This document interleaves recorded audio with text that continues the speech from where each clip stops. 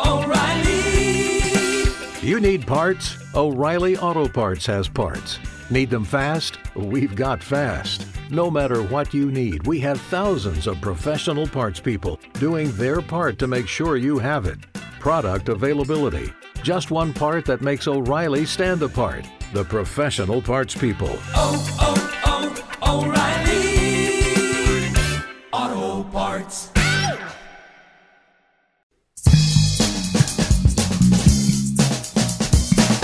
This is Philosophy versus Improv, where two sages try to teach each other a thing or two, and maybe you, the audience, get something out of it as well. Hi, I'm Mark Lintonmeyer, a philosophy maven who wants to learn improv. And I am Bill Arnett, an improv sage who wants to learn philosophy. Each of us has come today with a lesson in mind to convey to the other person. We have two rules for this conversation. Number one, we're not going to just say what that lesson is up front. And two, we're not going to take turns. When we both think we've taught and learned what we want, we'll each try to report on what we've learned. Then, based on which lesson has produced the most profound effect in the learner, a winner will be declared by our panel of judges who are watching our every move silently. I'm really worried about those silent judges. Let me just say, it's kind of intimidating. I realize people at home aren't aware of them, but it's... that one on the far left is, I don't know. That's steely-eyed gaze. Looks kind of like the permanent sub we had in elementary school. She was just a real crank. The coin toss gave me the advantage, so I will give us the starting question. Billiam, if you will. Not Billiam. All right. What is reality?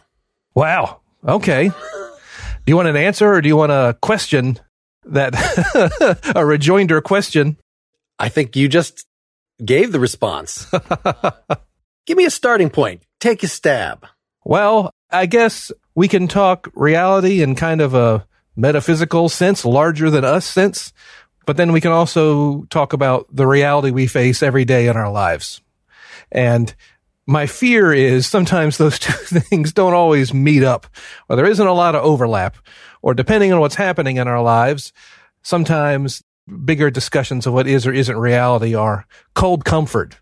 Does that mean that the bigger discussions of reality are somehow broken or wrong or don't mesh with, are we living in a two-dimensional illusion? Well, that's great. I got rent on Friday. That's my reality.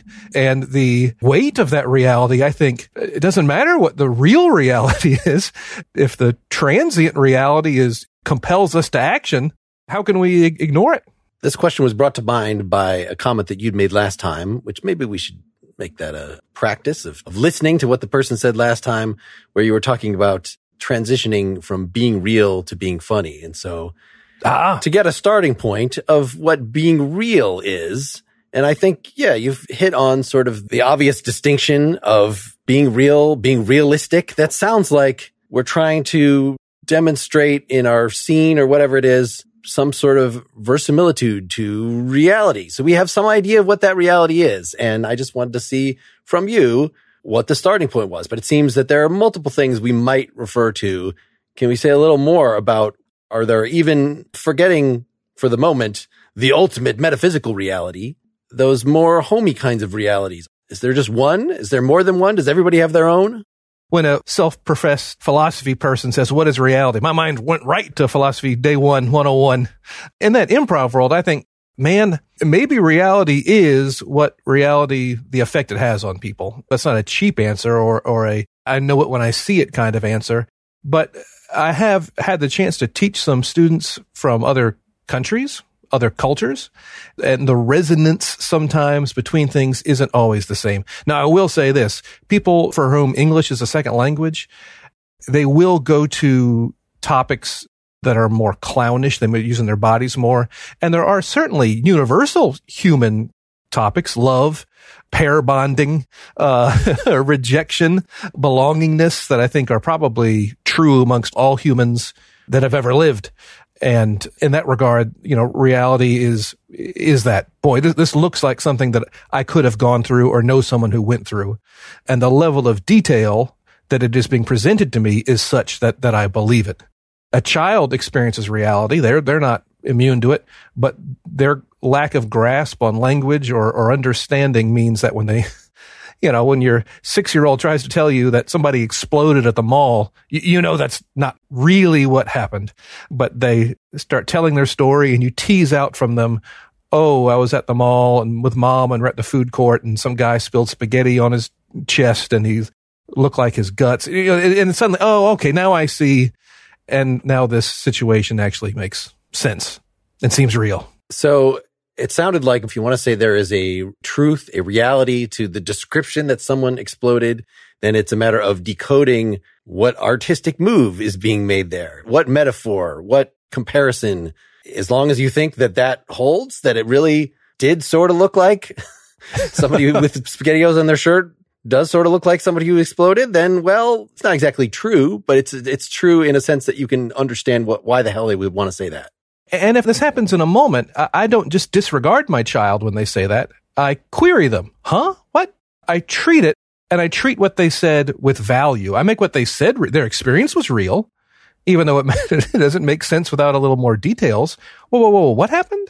You were where? Okay. And then? Huh. I guess in an improv scene, real is what the 2 people or 3 people agree that real is. And there's a classic improv line, yes and, or agreement that gets thrown around a lot. And, you want to get into a long discussion, ask anyone at a bar near an improv theater what yes and means, and you'll be there till closing.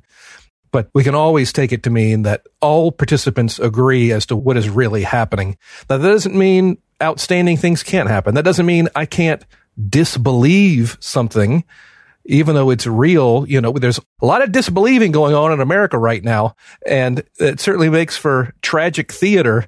You don't have to go too far on the television to see people choosing to not believe something, even though it's quite real, talking about COVID. This sense of reality, one is, do the people on stage buy it and believe it? And 2, are treating it real.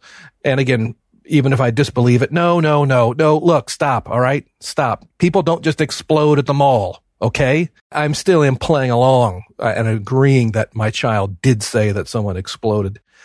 And people understand the mall and the audience. People understand the food court. People understand 6-year-olds telling stories. So for them, they can buy into this reality we've presented to them. So it sounds like a common thread seems to be that human agreement has something to do with at least what is going to count as reality. Yeah. And sometimes that agreement is, I wouldn't say unwilling, but is, well, I want to make this scene work, so I'm just going to agree. And agreed, again, does not mean I love it, I hate it. It just means this is happening, and I can hate that it's happening. I mean, every moment we are in life, we either are where we want to be, or we are where we don't want to be, and something is keeping us there. There's no other option. So your character in the improv scene either wants to be there, your character, not the actor, the character either wants to be there, or they don't want to be there, and something is compelling them to be there. I don't want to be in this doctor's waiting room. However, I'm waiting for my doctor's appointment, so I have to be here. I hope the actor always wants to be on stage. I hope the actor always wants to be involved, but the character might not. And I think that's a common misunderstanding sometimes when people get into improv. They think of, this is real, this is really happening, and therefore I must be excited about it or happy about it and can't push back. And that's just not true. You can be completely unhappy and miserable about the situation that you're in. So some of what seems to determine reality, insofar as it's based on human agreement, is also agreement on sort of what is important. So it could well be the case that some people fall below the poverty line. Say we're doing political discourse, but certain sides of the political spectrum might just want to emphasize that, well, most people don't, and there are things that could help them. And we have a system that if you put forth your effort, then you don't have to do that. And so, maybe it becomes your fault if you're one of the people that do not take advantage of the things that would save you from that, or don't put the work into getting you out of that. And other folks, so this is, of course, a key point of disagreement, that can you deny until a homeless person, a poor orphan, is brought right in front of you in some way on your television screen, into your living room, something, then you can live, with your peer group in an environment that seems to deny that reality. You've created a shared space of what you're considering important, what you have to do. Oh, my rent is coming up. And the things that might be part of someone else's reality or objective reality or something, don't enter into it. But yet you've got the intersubjective agreement. Yeah, I would say that's an unfortunate reality of human life and whatnot. We tend to not see the problems that aren't right in front of us and discount them. But again, now that's something we can actually have a scene about. I could take that point of view, or you could take that point of view. Another person could be like, oh, come on, man. Just turn on the television. You're being a little blind to what's going on. We could actually do something about that. We could agree that that's the reality we're having. And in fact, I think the audience has probably met people with both those points of views and might see some resonance in that situation. It's just that you continue to deny in this conversation the reality of the lava demons. And I know most people don't necessarily, they just want to put the lava demons aside. But, if you make one kind of mistake, people will think it's just, it's a heart attack or something. But really, it's the lava demons, Mark, that are taking you. Mark, I realize you can't prove a negative. Okay, I get that. But let's not use my inability to prove the lava demons aren't real to assume that they are real. Okay, I have not seen a lava demon. I live in Chicago. There's not a volcano for thousands of miles, all right? Can we put this lava demon thing to the side? It's the volcano that's within every one of us. Oh, come on. If you go deep down into your essence, you will find that there's something motivating your actions. It is the essential heat of existence. What is below that? Lava demons. Can we get back to the topic? Do you think people tuned in to hear about lava demons, or do you think they tuned in to hear an amazing discussion about philosophy and improv? I think most people agree with me that ignoring the lava demons is foolish, is unwarranted. Once you have the lava demons in your heart, then you will see that everything makes sense, that I can look on a glass of water as lava demon relief. Mark, let's not talk about lava demons for 3 minutes, and then we can talk about lava demons all you want. How about that? All right, let's start a scene that will perhaps go for the rest of this discussion, in which we assume that the lava demons are not real. I'm okay with doing that. We'll agree with that. All right. I got a comment on our first episode that we don't do, that if you're teaching improv, that it was absurd, that you did not have me do any kind of scene. And so this is the scene that I'm suggesting, is that we do the lava demon free. A lava demon free scene. All right, here we go. Something you mentioned last week that really resonated with me was this whole notion of, a philosopher can't, in the heat of a moment, stop a situation. If you're going to bring in lava demon, the heat again, we said no. Okay, all right. That was barely 2 minutes 40. That was hardly any time went by. All right, I'll say you can do lava demon adjacent topic like heat. That's okay. All right, I wasn't clear that was a foundation for the scene. I'm sorry for disrupting it. I should have yes-anded you. Fair enough. Okay. You had said something last week about when a philosopher is in a situation that it might require immediate action, that they can't pause time and make an abstraction and go through and do their if, then, at, and, all their little syllogisms and things to figure out how to perform in any given situation. And that was an interesting thing. And I think it's true. And it's probably a big discussion in the philosophical community. I'm presuming it is. How far can you make an abstraction before the abstraction has lost all meaning? I mean, you could probably find any sort of discussion in the philosophical community, but for the most part, if you take an ethics class, you're learning about, here are the prime schools of ethics, and here are the ways of breaking down. Are we going to talk about the result or the action or the virtue of the person? And there certainly is something about the point that I made. It was not original to me, about rules being different from their application, but I wouldn't say there are not conferences just on this. Anyway. Hey, Mark. Yes. I'm real proud of you, buddy. Okay. I'm sorry. I thought you were pointing at the lava demon, and that would break the scene, but no. I was going to say you didn't mention it in that whole comment. That was great. So I've heard, for instance, just to change the topic to something sort of related, a different denominational, an account of, you might think that there's no way to experience, there's no proof for the existence of God. That it's something, it falls in the realm of the noumena, as Kant would say. In other words, that metaphysical truth, that metaphysical reality, and it's nothing that we could prove. You can't prove the positive. You can't prove the negative.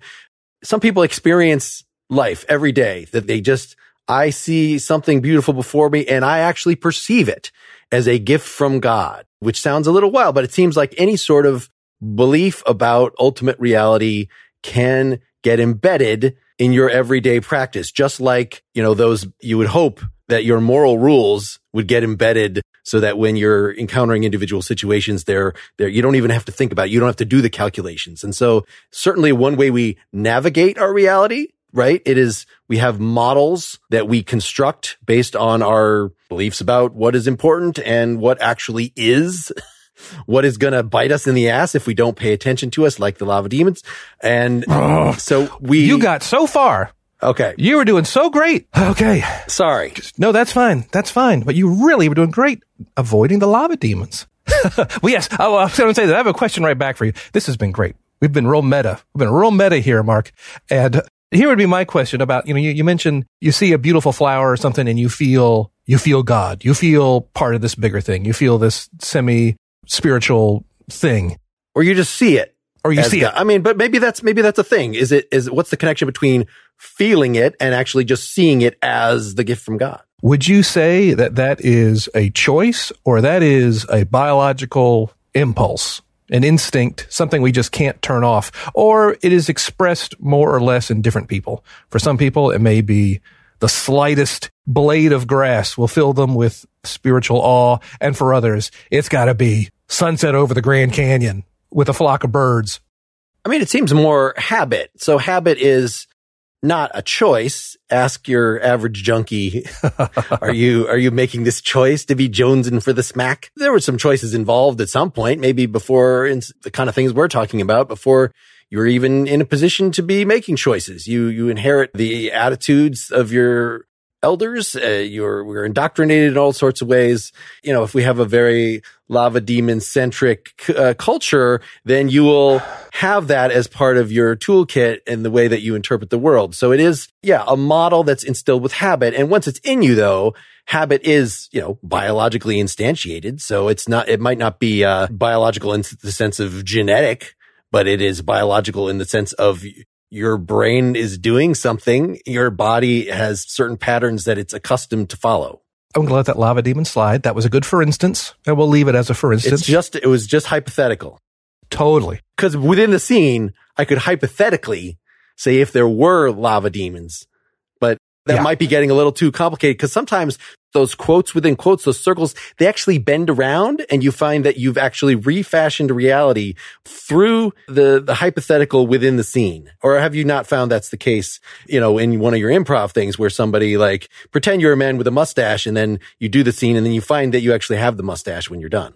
I have never grown facial hair having left a stage. But there are definitely times when themes and whatnot circle back. I kind of don't want to leave this thing, though, about is being filled with awe, looking at a sunrise or something. And you say it's a habit.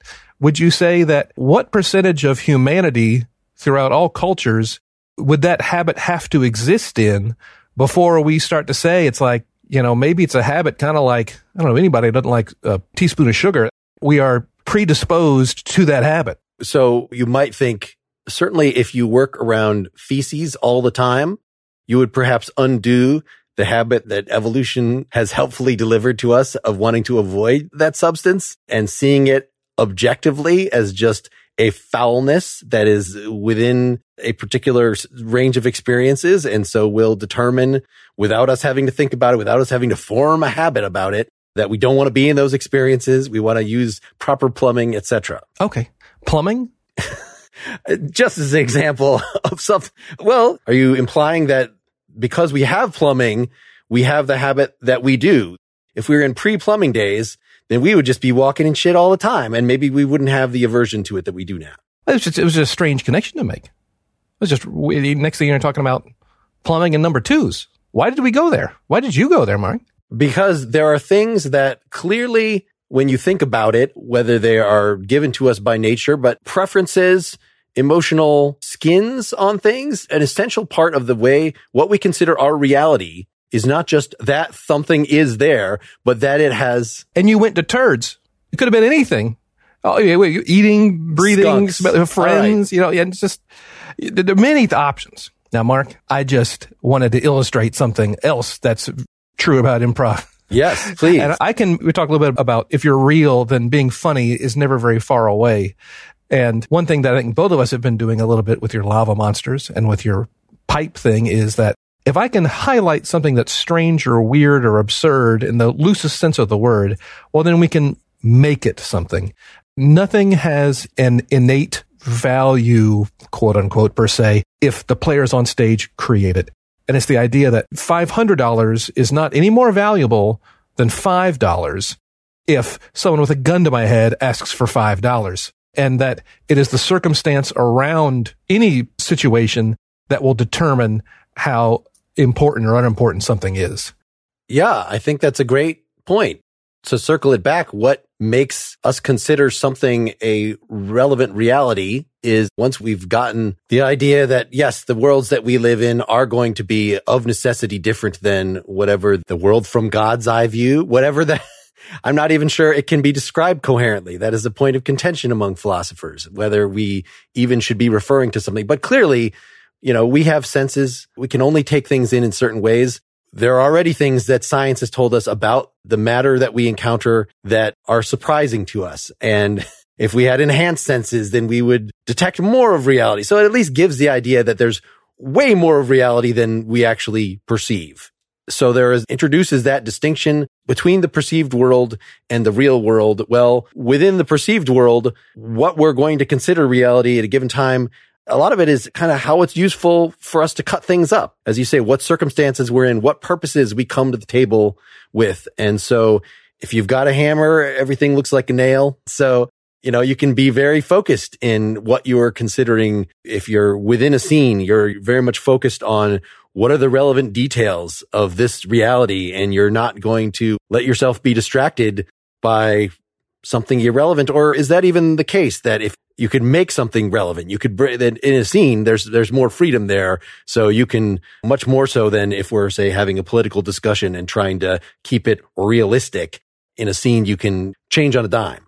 I think that's true. I think it's the opposite of me calling out your toilet humor and saying, whoa, what? If I were to accommodate your choice to go to toilet humor, that's fine, but that means it's not remarkable. That means it's not strange or weird. When I was a kid and you'd watch Sesame Street and there'd be Ray Charles playing the piano or Yitzhak Perlman playing the violin, and here's this guy, I don't know what blind is, I don't get it, and why is he swaying? He's good at the piano, that's for sure, but he's kind of weird the way he sways and things. Yitzhak Perlman with his crutches.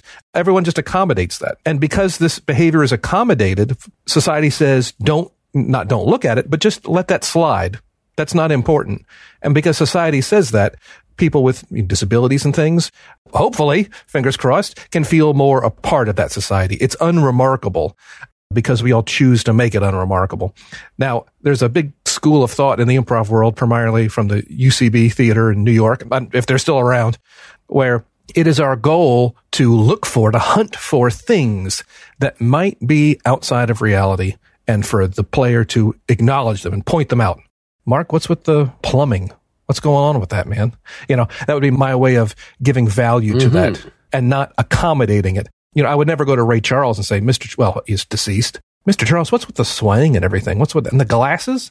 What's with the, I wouldn't make that. You could still go to Stevie Wonder if you'd like. I think he's available.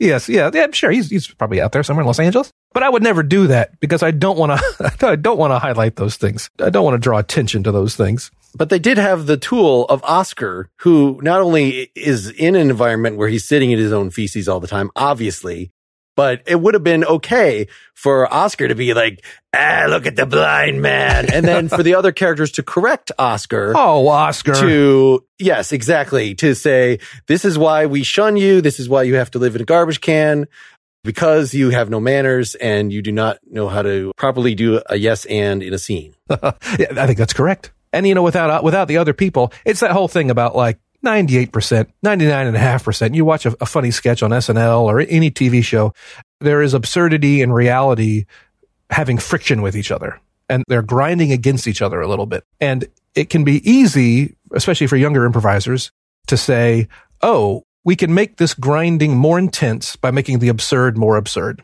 And you could have said volcano monsters, fire demons, but you also could have said naked fire demons. And you also could have said naked fire demons that are constantly urinating. Well, is that funny? Is that more absurd if they're constantly urinating? What they often miss is the fact that a small absurdity with a tremendous amount of reality will achieve the same effect. We'll get the same friction with a small absurdity and a very strong pushback of reality. You can have a very subtle difference, a very subtle thing that may be quote unquote absurd, but I can like, whoa, Mark, I don't want to have peas and poops in the show, okay? My mom hears this, all right? Can we just knock it off? And I didn't need to have you say about grinding harder when you're talking about the various levels of absurdity that could be. But that just came to right in my mind, okay? Let's not go there either, okay? All right? Are we cool? All right. Can we just be done with the scene in which they don't like to be called fire monsters. They're fire demons. Demon is not monstrous. A demon can be worshipped. A demon just depends on your proclivities. We are really getting into a concentric circles of improv scenes here, Mark. This is, I don't know where the surface is. I really don't. I'm looking up. I'm running out of air, Mark. All right. Well, we need a safety word. I'm going to push the button that is going to put us into the noumenal world. So I've pushed the button. We are now in touch with the things themselves. We are no longer bound by our own perceptual veils and filters. We now have true reality before us. And I see, I don't know if I like what I see, but I'm going to yes and it. I'm going to say, okay. Well, again, I mean, once you get into it, I'm not saying it's easy, but it's right there, you know, it's right there. And all we're doing is like the reality of, hey, here's a podcast. And one of the podcast guys, he gets a little weird sometimes, you know, and that's a funny idea, but its strength or its unstrength at being funny is going to be all the people around them saying, has Mark always mentioned fire demons? Is this a new thing? And I think that's something that gets missed sometime is the straight man, the straight person that grounds things and lets everyone know, yeah, this is really happening. There's a podcast host talking about fire demons. That happened. You heard it right. And that position is often overlooked, but super important in humor in general and in comedy and in improv for sure. And at some point we should talk about how language fits into this because you can't use straight man or straight person. That term, both of the terms of that term, straight man, don't work anymore. I don't need to know whether you're straight, what your proclivities are. Now, me saying like, you're right. Today's are crazy. That would be me accommodating. You're pretending that was a funny joke. Well, not pretending, but it's accommodating. I was simply demonstrating that I can accommodate that line by saying, oh yeah, things are crazy these days. Anyway. Or I could say, look, Mark, it's a term. All right. Let's not get social justice warrior yet. I understand. We need to come at this with some grace and understanding. That would be me highlighting something you said and as opposed to accommodating something you said. All right. Do you feel like you have taught the lesson that you came in here to teach? I don't know. I kind of took your bait a little bit. I liked what you were going with at this notion of reality, and I got off my game ever so slightly. You know, last time I asked you at the end what you thought you learned, and I said at the beginning of this that's going to be part of the format. If you'd asked me what I learned at the end of last time, I don't think I would have been able in that moment to tell you. However, I get the advantage of doing an editing pass, so we both get to listen to this after the fact, at least the way that we're pacing these right now. I don't know if that will always be the case, but it is the hard part. Do you want to take a stab at what the point was that I was trying to convey, or do you want me to go first? I'm trying to remember who went first last time. Why don't you go first this time? Well, I didn't even have to answer last time. And I'm again having a complete empty brain, but it's easier to say, and I'm sure this is going to be the same when you try to comment on mine, what general topic we were talking about than what the actual lesson was. So I certainly got a strong lesson about accommodation, that it's not just yes-anding everything, that a careful way of saying no, of calling attention to something actually can give it more importance. Now, was that the overall lesson, or was that just a point you made toward the end that I actually remember? That was close to the overall lesson did not evolve past the first couple data points. And those were in the first couple points. So bravo. Okay. Bravo. The notion of humor being very close to reality, and how do we start moving away towards humor? And that's totally it. Do I accommodate someone's move, or do I call it out? Do I acknowledge it as weird or absurd or strange? If I thought you were going for something, I thought your first question and some of your follow-ups about the nature of reality is something that you were going for. And perhaps how as an improviser or as a philosopher, we can presume to know the reality that we are showing or believing in, and how that interacts with the audience's perception of that reality? And is it the same or different? Yes. Your face is telling me I'm close. My problem today is that you kind of gave a really good answer immediately and kind of made the point that I wanted to make, which is just this, what Kant calls the difference between the noumenal and the phenomenal realm. Wow. In other words, the world as it is in itself and the phenomena that we actually experience. And so once you put a difference in there, and again, as I've said, there is actually, once you make that distinction, since the phenomenal realm is the only one that we actually deal with, is there any sense in talking about, I mean, there's always more layers of depth to the phenomena. You know, if the science is studying the phenomena, then we're discovering what particle physics is discovering is still basically part of the experienced world. It's just not the part that I experience in a way, you know, that I understand it in terms of quarks. Yeah. And there are lots of directions you can go from there, but I pointed at some of the sort of pragmatic that it depends and bringing in some of the social and emotional, you know, there's a lot of components. So there's many discussions that we could further have within this about reality, but just sort of setting out that basic structure in the first place. Is that controversial? When there's two different realities? I think that folks often feel like there is this is sort of not within philosophical circles, but if you just ask the average person, they'll think of terms of, well, there's the subjective reality and then there's the objective reality. And the objective reality really is there. But a lot of the stuff that we consider objective, like, well, it really means interpersonal agreement, right? You can go back and check it. You can check it again. But that doesn't mean that there aren't fire demons right under the surface waiting, you know, that we're not all in the matrix and that we could all just wake up at any point. Like we can't rule that out in advance, but we could still make these relative distinctions between obviously deluded or a shared reality that we're setting up in a scene, but is obvious fiction versus quote unquote objective. Yeah. Something you just mentioned, in fact, about, I forget which word Kant used for it, but the reality that we are experiencing and the idea that you can always go deeper and that there's a deeper thing to it. And that my whole story about like a child telling you a story, it's that's the whole point, is you have to explore deeper to really understand it. And there's always a deeper place to go. And that perhaps that is a good metaphor for life, is that we are experiencing it through a child's eyes. And that's only through deeper, partially examining it that we can learn more truths. Oh, you're almost going to quote the name of my other podcast. So that's I was going for it. I missed it. Oh man, I was going for it. I swung and missed. Taking part of it and using it in a context is even better than a direct quote. I think what you did, I'm yes-anding that. Fouled it off my toe and broke my foot. The judges I see have written on the paper and they've handed the envelope to the steely-eyed lady that we were talking about, who I see is handing you the envelope. Why don't you reveal, was it the philosophy lesson or the improv lesson that produced the most profound effect in today's discussion? While they enjoyed the extended, multi-layered improv scene that occurred in the middle of our chatting, they found it to be a little too meta and hard to appreciate as real. Your recap at the end pushed it over the edge, and philosophy won in the 9th inning.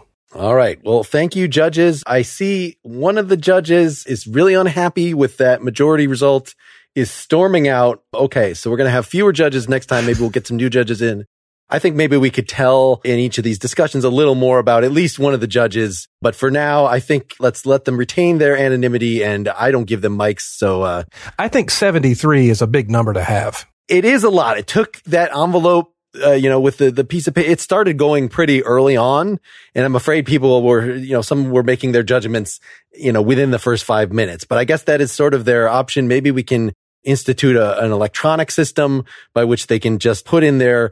Yeah. In fact, maybe it's one of those, like during political debates where, it sort of goes toward the philosophy side. It's just, I don't know that I want that real-time feedback. I think that might be a distraction. Or cut it down to 7. I just think 73 is a big number.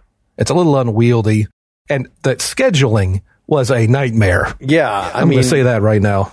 It is amazing that we were able to book this on only a week's notice. I mean, we had to go through a lot of contestant potentials there. And scene. Okay.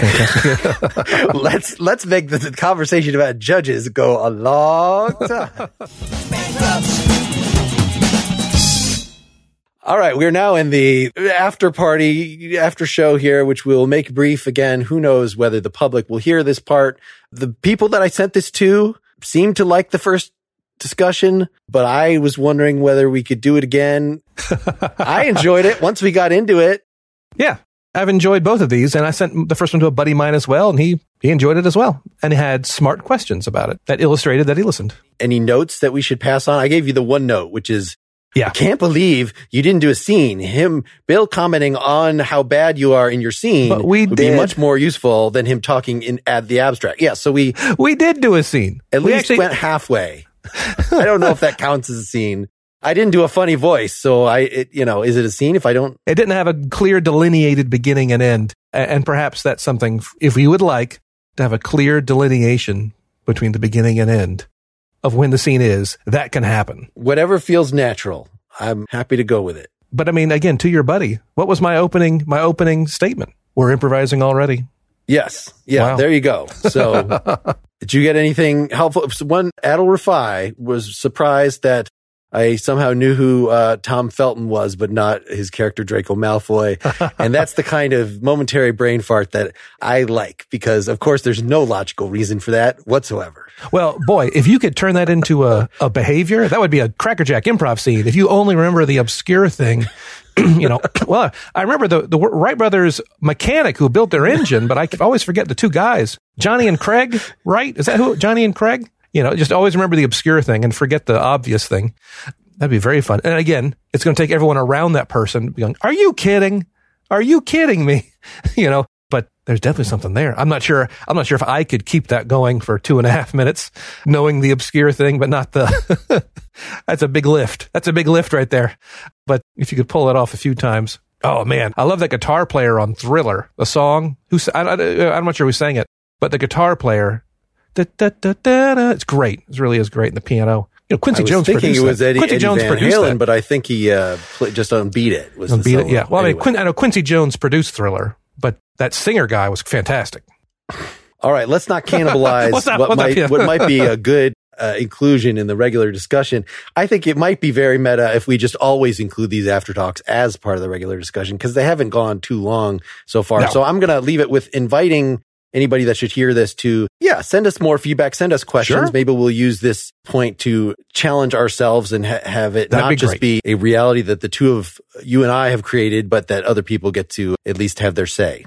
And I think, as a great trivia question, no internet allowed, who sang on the album Thriller produced by Quincy Jones? I think that's a great trivia question. Throw it out there to the universe. See who knows the right answer. No looking it up. No fair looking it up.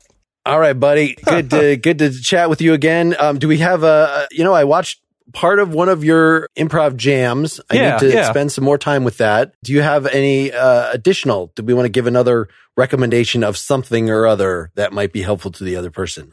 I'm not sure what your comedy pedigree is or what you're finding funny these days, but really only 1920s vaudeville. Everything after that, it just loses me. I don't get it. There is something that, like, talking about absurdity and whatnot, there's, ever since kind of the middle 90s, I don't know if you remember Space Ghost Coast to Coast. Oh, yes. That whole thing about how, like, just how absurd can we be? I think that, like, it was very different than, like, It's Pat, which is a very much, you have the absurd person and everyone who's real. And then you started just getting everyone's crazy. And that's been interesting in the last 30 years. Maybe I'll send you a few links to some things that I'm enjoying right now and I find really funny right now. Well, I think that's a good thing to, given what just happened today, to point our listeners at, that if you've never seen a Space Ghost Coast to Coast clip or Aqua Teen Hunger Force, sort of the next generation of that. Oh, yes. That is my recommendation back to you. And I guess we're both familiar with these things already, but that can be for the audience. I'll send you 6 or 8 and maybe one of those, maybe 6 or 8, 3 or 4. And if there's one you haven't seen, maybe that'll. I only look at things in 6s or 8s. I don't actually like 3s. I don't like to divide into 3s. Fair enough. Oh, and I listened to Nick Vatterott, the Comedians and Philosophers thing. Oh, so on Danny Lobel's Modern Day Philosophers. So Nick Vatterott was the guest. Yes, I'm not actually familiar with him. I knew Nick Vatterott. We're not close friends, but we're familiar with each other. So I'll listen to Nick's. But yeah, I think it's a cool format and a cool thing. I think that the two of them know each other fairly well, so it rambled a little bit. It was like 2 hours. Oh my gosh, you guys. But the idea of introducing a philosopher and going over some of their statements and things was cool and fun, and it was nice hearing Nick again. All right. Bye, folks. Oh, that was recorded? Oh, man. Okay. I should sell my soul. Bankrupt. Bankrupt.